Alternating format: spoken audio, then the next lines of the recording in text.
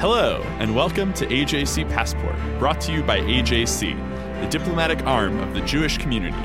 Each week, we'll chat with experts from around the world to help you better understand the week's headlines and what they all mean for Israel and the Jewish people. I'm your host, Seffi Kogan.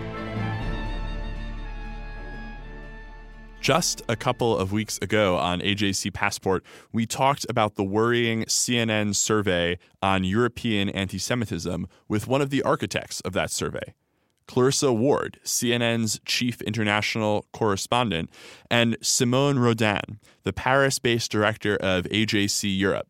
Now, a new comprehensive study is out on the very same topic, but this time interviewing Jews specifically about their experiences with anti-Semitism. The European Union's Agency for Fundamental Rights, or FRA, polled 16,500 Jews in 12 EU member states and found that 70% believe that their governments do not effectively combat anti-Semitism. 85% say anti-Semitism is a serious problem. 38% have considered emigrating because they no longer feel safe as Jews in the country where they live.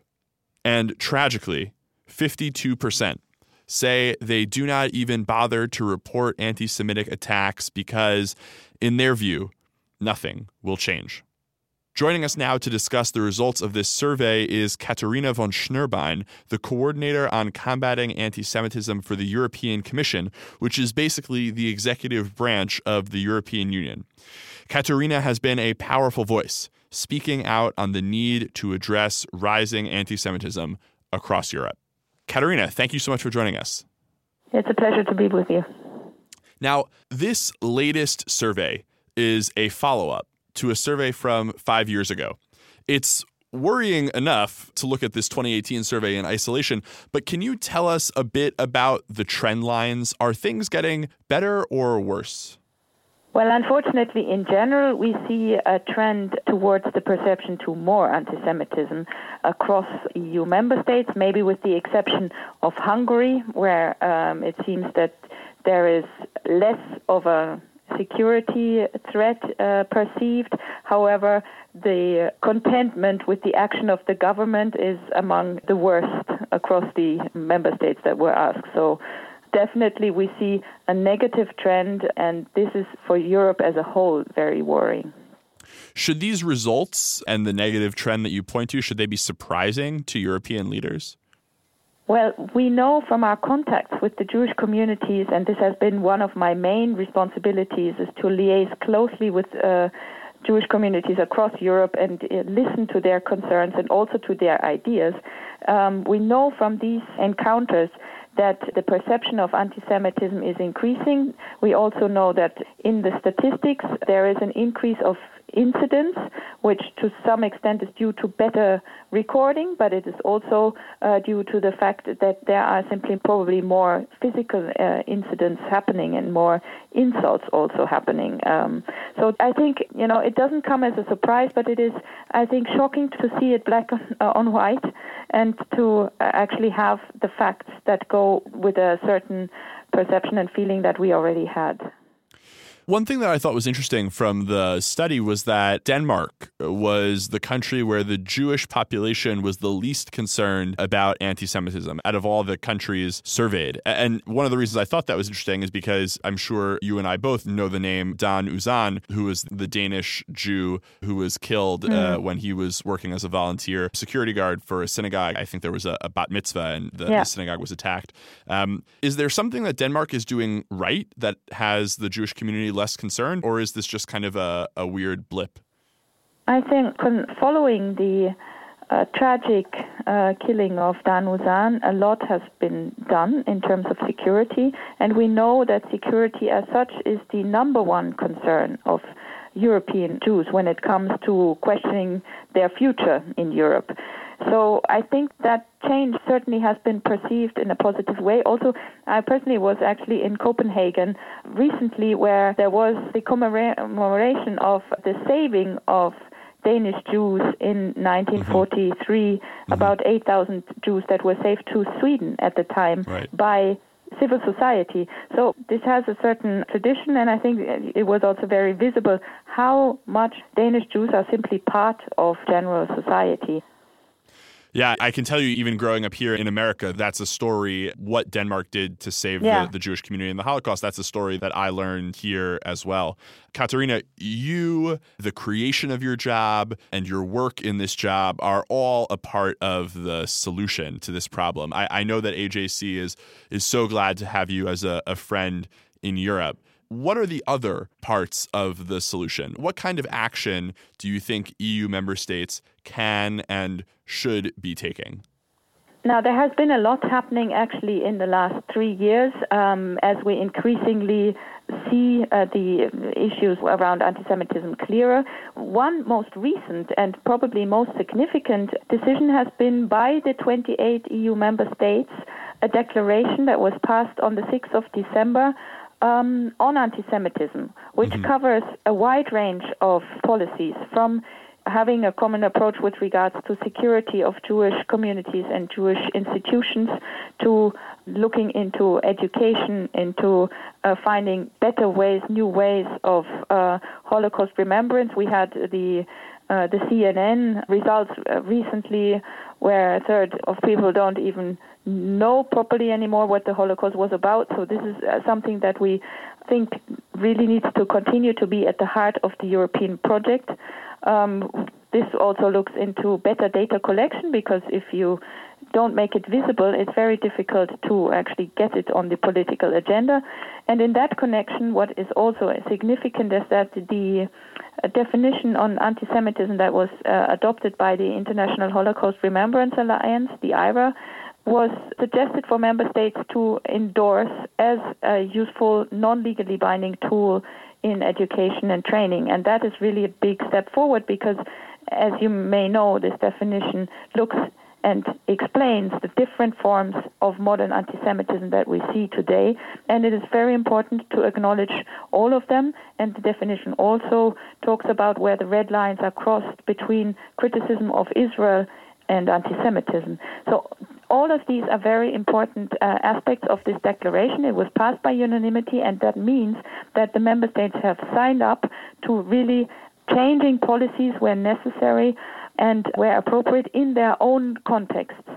And we will certainly here at the European Commission follow this up with member states and ensure that change will happen on the ground. We've also applied this definition ourselves here for our policies and also our internal trainings. And also with regards to Holocaust remembrance, the European Union has recently acquired permanent international partner status with the International Holocaust Remembrance Alliance, which is another significant political sign, but also gives us the possibility to work closely with the most important, or one of the most important international organizations on the memory of the Shoah. One of the things that you just mentioned was about the importance of education around the Holocaust toward addressing this problem. But we hear widespread reports from Germany, for example, of migrant children from Muslim countries who heckle as their teachers teach about the Holocaust, or who refuse to listen and learn about the country's special relationship with Israel. You know, we hear the same thing from France and from elsewhere. Education is not the entire solution to this problem, as you just enumerated, but how can it even be a part of the answer if young people are refusing to learn? Well, I think that it is important, first of all, to empower the teachers, because they are faced in multicultural classrooms with a lot of problems that used to be carried, let's say, more by society at large. And a lot of the responsibility is now put upon the schools, and I think it is important not to give up, but to look into what is necessary to ensure that teachers have the right answers when they want to teach about the Holocaust, and then a hand goes up and says, but in Gaza, Israel is doing the same. they need to be prepared, because these are very delicate issues, and if you are not schooled and trained, then it's very difficult to answer. Then we also have the issue that not only history teachers need to be aware of this, but the sports teacher needs to be able to rebuke an anti-Semitic remark in the courtyard. Yeah. So these kind of things are very important, but they are in the remit of the EU member states. So it's important to ensure that this change actually happens where the competence is for it to change. We will support it, and we do support it. There are also different guidance tools and projects, and there are many things that we can, for example, fund. But to make change happen, it has to be the political will of the member states. And with this declaration, they have expressed that will, and so now it's a good possibility to hold them accountable to what they have signed up.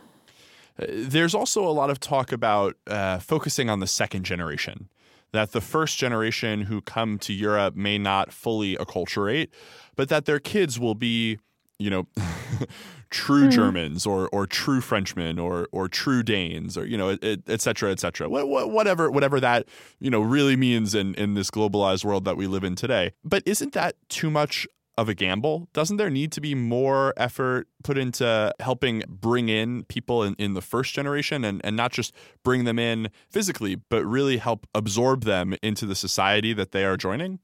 Yes, I think that it is, in fact, we are in a situation where we are looking at the third generation or even the fourth. Yeah.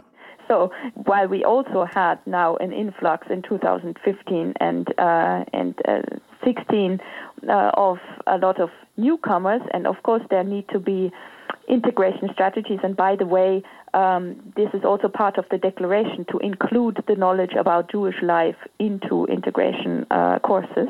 So this concerns the newcomers, but indeed when it comes to Europe-born citizens and young people, it's very important to target them. And the German federal president has recently said that if you want to find a home in Germany, and I think it's also true for Europe as a whole, you can't say this is your history, not mine.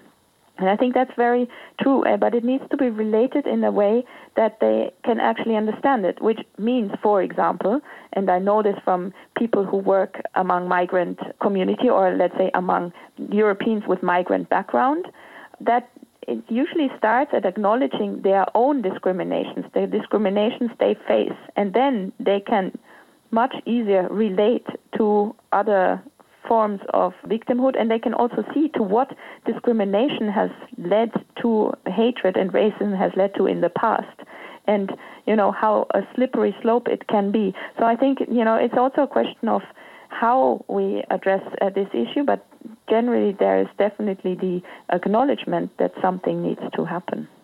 One thing that we're grappling with here in America is that a lot of people rush to point out anti-Semitism where it exists on the other side of the political aisle. For example, I think everywhere. Yeah, well. Here the right accuses the Muslims and the left accuses the right. This is how the circle goes at the moment.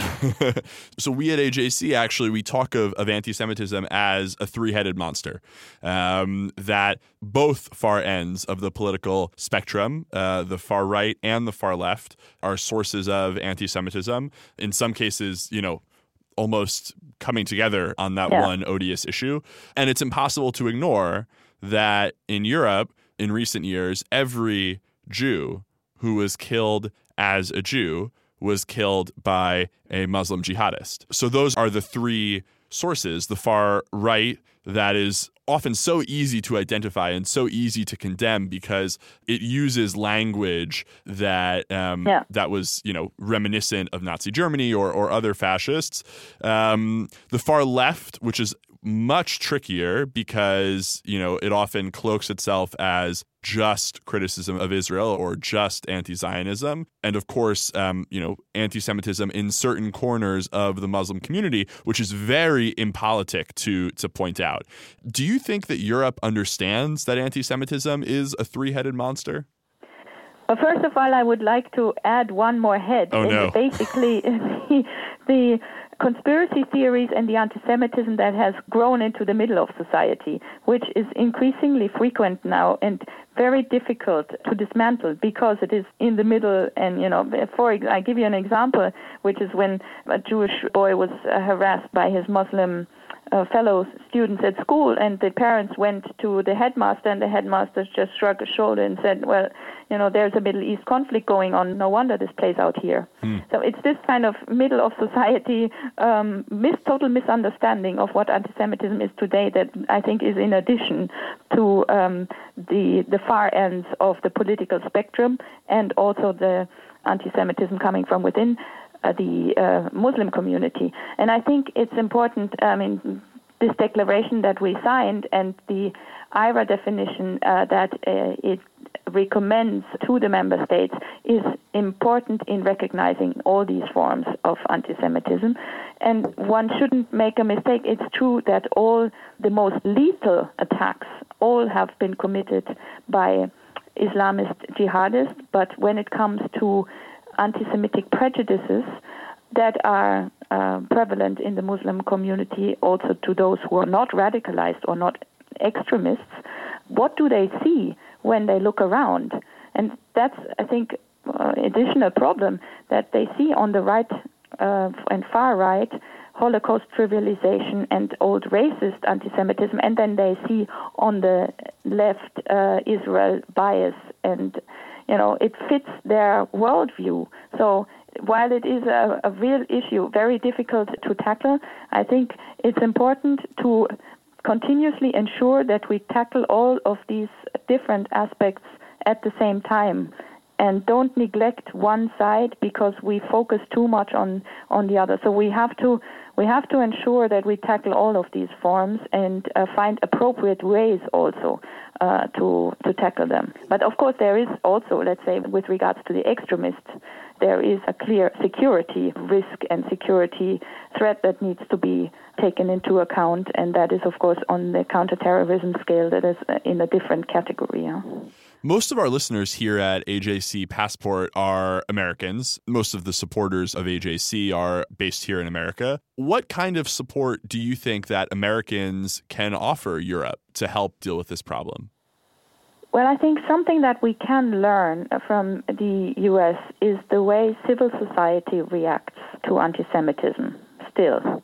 I think there is also a change ongoing probably in the U.S., but the fact that when someone makes an anti-Semitic remark, there is a strong reaction from within civil society is something that we need to increase here in Europe again. I see it also in the, let's say, political rhetorics that are not being counteracted when someone makes an anti-Semitic remark, or in a sports club or in school. There is not enough of counter-speech when someone makes an anti-Semitic remark. And I think civil society in the U.S. in that sense is still more schooled to do that.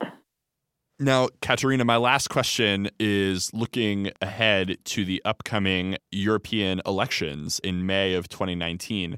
I'm sure that most of my listeners are not experts in EU politics. I certainly am not. But I understand that with a new European Parliament, there will also be a new set of European commissioners. The biggest question that I have is, what happens to this job? Will there definitely be a coordinator on combating anti-Semitism in the next European government? Well, how the structural setup will be, I don't know. But certainly there will be a strong commitment from the side of the European Commission to fight anti-Semitism. How this will be done in concrete terms and then how this office also will be embedded in the structures is not clear and is up to the next president of the European Commission. Well, I certainly hope that you are able to continue this very, very important work. Katerina, thank you so much for all that you do in Europe and for your time with us today. Thank you very much.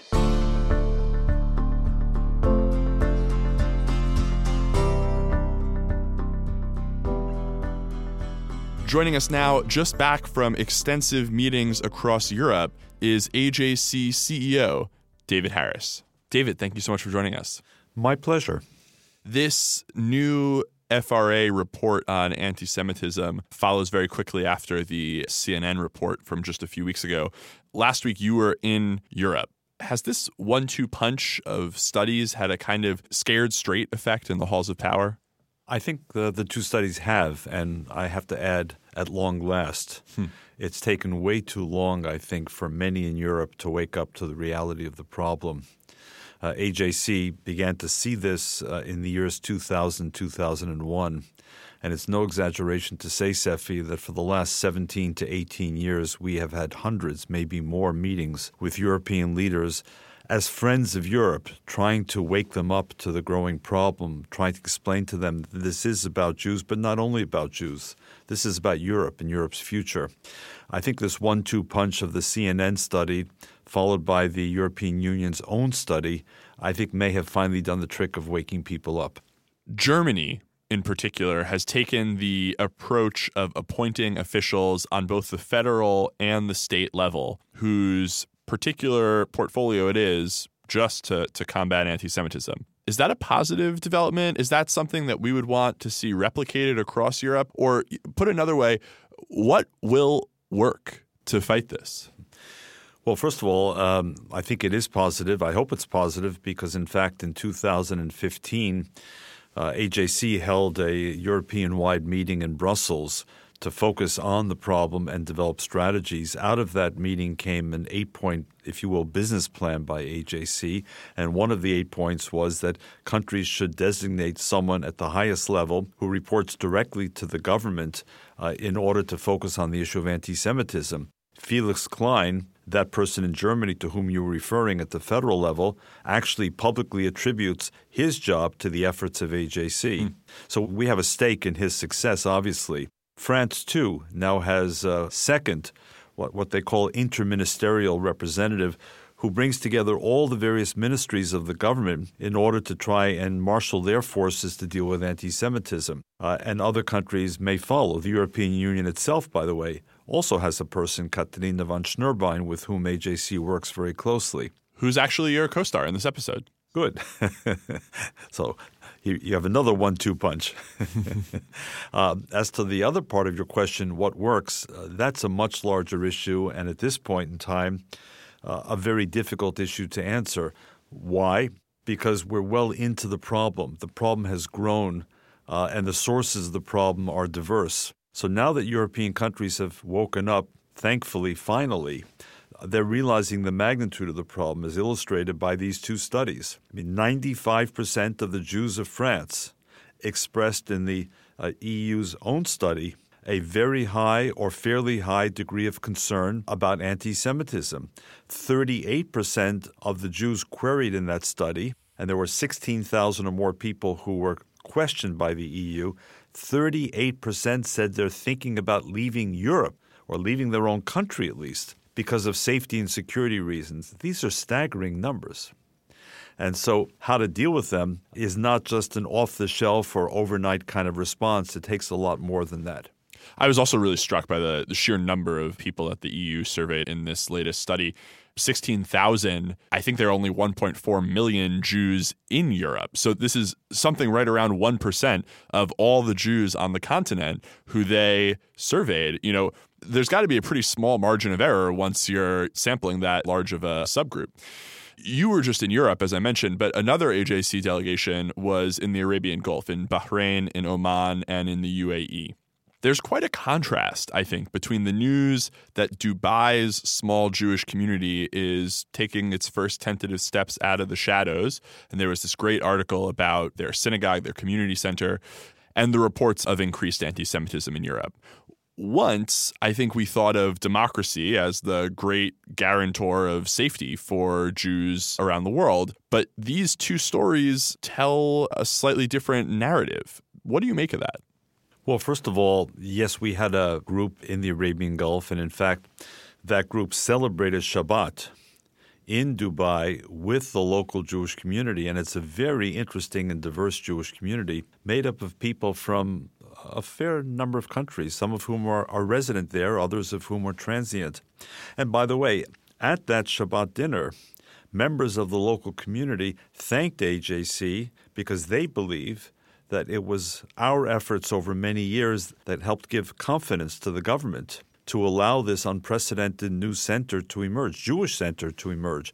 I have to add, Bahrain has a tiny Jewish community, but it's always lived quite openly. And one of the members, I think the community may be no more than 40 people or so, but one of those members was actually Bahrain's ambassador to the United States for a number of years. And Oman, which you also mentioned, is a country that not only AJC visits regularly, but Prime Minister Netanyahu of Israel just visited.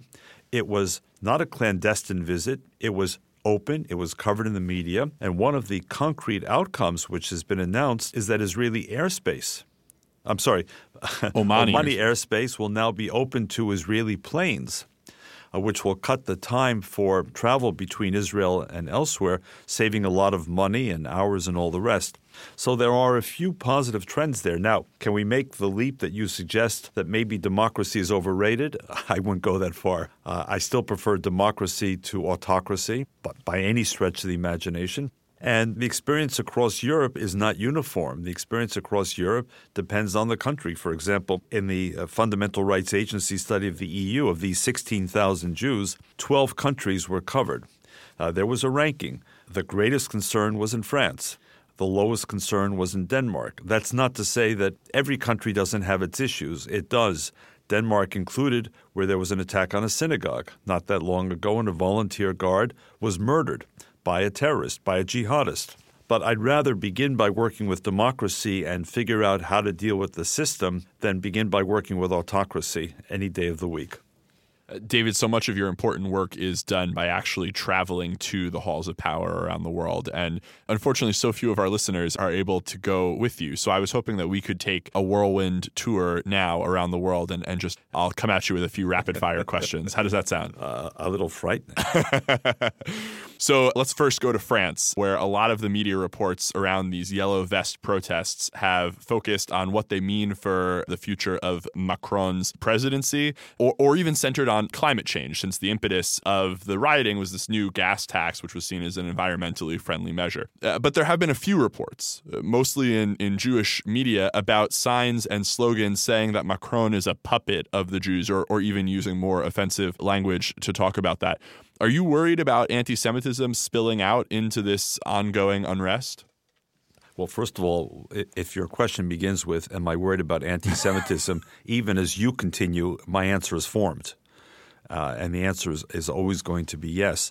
Obviously, when 95% of the Jews of France are already concerned about anti-Semitism, even before the yellow vest protests, if anything, that level of concern is only going to grow, not necessarily because the yellow vest movement begins by targeting Jews, but because whenever instability, uncertainty, unpredictability enters into democratic societies, whenever protest movements begin, whenever populist movements take over, then Jews have reason to worry, because those movements, even if they begin by focusing on a diesel tax or pension reform, can very quickly become taken over or manipulated by those with other agendas. I mean, I've seen it over decades. I've seen it here in the United States. I've seen it with the women's movement, for example, here in the United States. So it's always risky. The larger issue, Seffi, is France is one of the major countries in the world. When it's suffering this kind of uncertainty and violence, we all have reason for concern. Let's cross the English Channel and turn to the United Kingdom, where Theresa May is still the prime minister, but her hold on power is very tenuous. She still has to somehow negotiate Brexit. Meanwhile, Jeremy Corbyn is the leader of the Labour Party, and he could end up as prime minister literally any day. Should that be concerning? Oh, absolutely. And this is one we've been shouting from the rooftops about. We haven't kept quiet about that one. Given the fact that Theresa May herself is smack in the middle of this highly controversial Brexit story where no one is happy in the country, neither those who voted for Brexit, who think she's too weak, nor those who voted to remain, who think that she's out on a limb. So Jeremy Corbyn not only could become prime minister, I'd go a step further, and I'd say he could become the accidental prime minister, in a sense meaning that no one begins the morning with the intention of making him prime minister, but a set of events occurs within the UK or between the UK and Brussels, and suddenly you have snap elections and people are voting against the current government more than they're voting for Jeremy Corbyn. But lo and behold, a far-left, anti-Zionist, many say anti-Semitic person will become the prime minister of a great country. 38 to 40% of British Jews in an earlier survey said that if Jeremy Corbyn became prime minister, they would seriously think about leaving the country. And we'll head east for our final stop. Many have been quick to judge Austria and to condemn the conservative chancellor, the 32-year-old wunderkind Sebastian Kurz, for including the far-right Austrian Freedom Party in his governing coalition. But Kurz has turned into a leader in the fight against anti-Semitism among European heads of state. Was the world too quick to judge Sebastian Kurz? Well, I think that this is one of those moral dilemmas of which we're going to see more and more, Seffi, and not just in Austria. As politics kind of unravels in its traditional sense, we're going to see more odd coalitions, Italy being another example of a very odd coalition today, the polarization in America being Exhibit A for all of this. But Sebastian Kurz found himself in a very difficult position. He would have preferred to avoid the far-right party to form his coalition, but he needed a partner. And both he and the other mainstream party, the Social Democratic Party, had both agreed they would not work together again. In fact, after the election, there are reports that the left-of-center party, oddly enough, tried to do an end run and form a governing coalition with the far-right party, strange as that may sound. That didn't work out. So we have this government. There are unsavory elements. AJC does not meet with members of the Freedom Party in the government. On the other hand, Sebastian Kurz has been quite powerful in his not only approach to anti-Semitism and, yes, anti-Zionism, and he has linked the two among the first European leaders, but also in deepening relations with Israel. We hosted him at the AJC Global Forum in June. Anyone who was in that audience, and we had 2,500 people, I think was stunned to hear a young Austrian leader speak about Israel in the way he did, condemn anti-Semitism the way he did, or accept Austrian historical responsibility. That was quite a moment. I won't soon forget it. David, thank you for taking this world tour with us, and thank you for your insights. My pleasure, Seffi. Thank you. Now it's time for our closing segment, Good for the Jews, where each week I share one final thought about a recent development in the world and try to answer that age-old question. Is it good for the Jews? Bobsledding. Good for the Jews? You know the movie Cool Runnings? That timeless classic based on the true story of the Jamaican bobsled team competing at the 1988 Winter Olympics in Calgary? They've got nothing on this. Just a couple of weeks ago, two Americans with Israeli citizenship who didn't previously know each other met for the first time in Lake Placid, New York, to compete for Team Israel in the North American Cup bobsled competition. One, Chaim Rice, is in his 40s and had never before been in a bobsled. The other, Dave Nichols, in his 50s, and as a result of spinal damage from a skiing accident 15 years ago, uses a wheelchair to get around. Nichols has been bobsledding for much of the time he's been wheelchair-bound, but only ever in Paralympic competitions.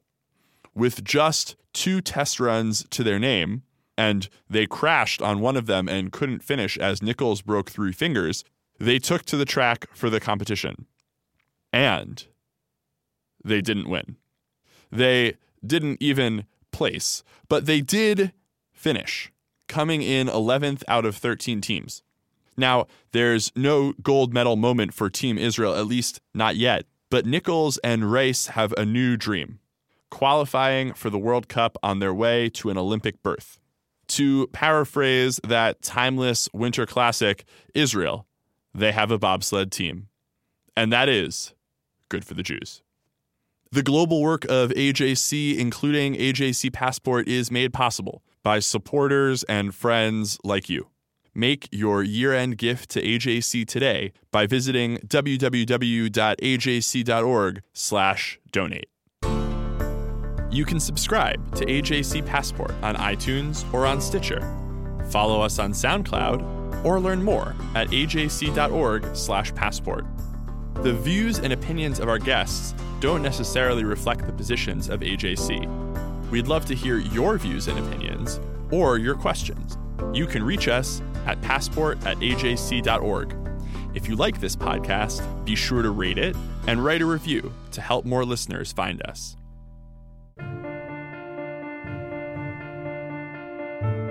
Thank you for listening. I'm your host, Seffi Kogan. This episode is brought to you by AJC, the American Jewish Committee. Our producer is Kukang Do. Our sound engineer is TK Broderick. Tune in next week for another episode of AJC Passport.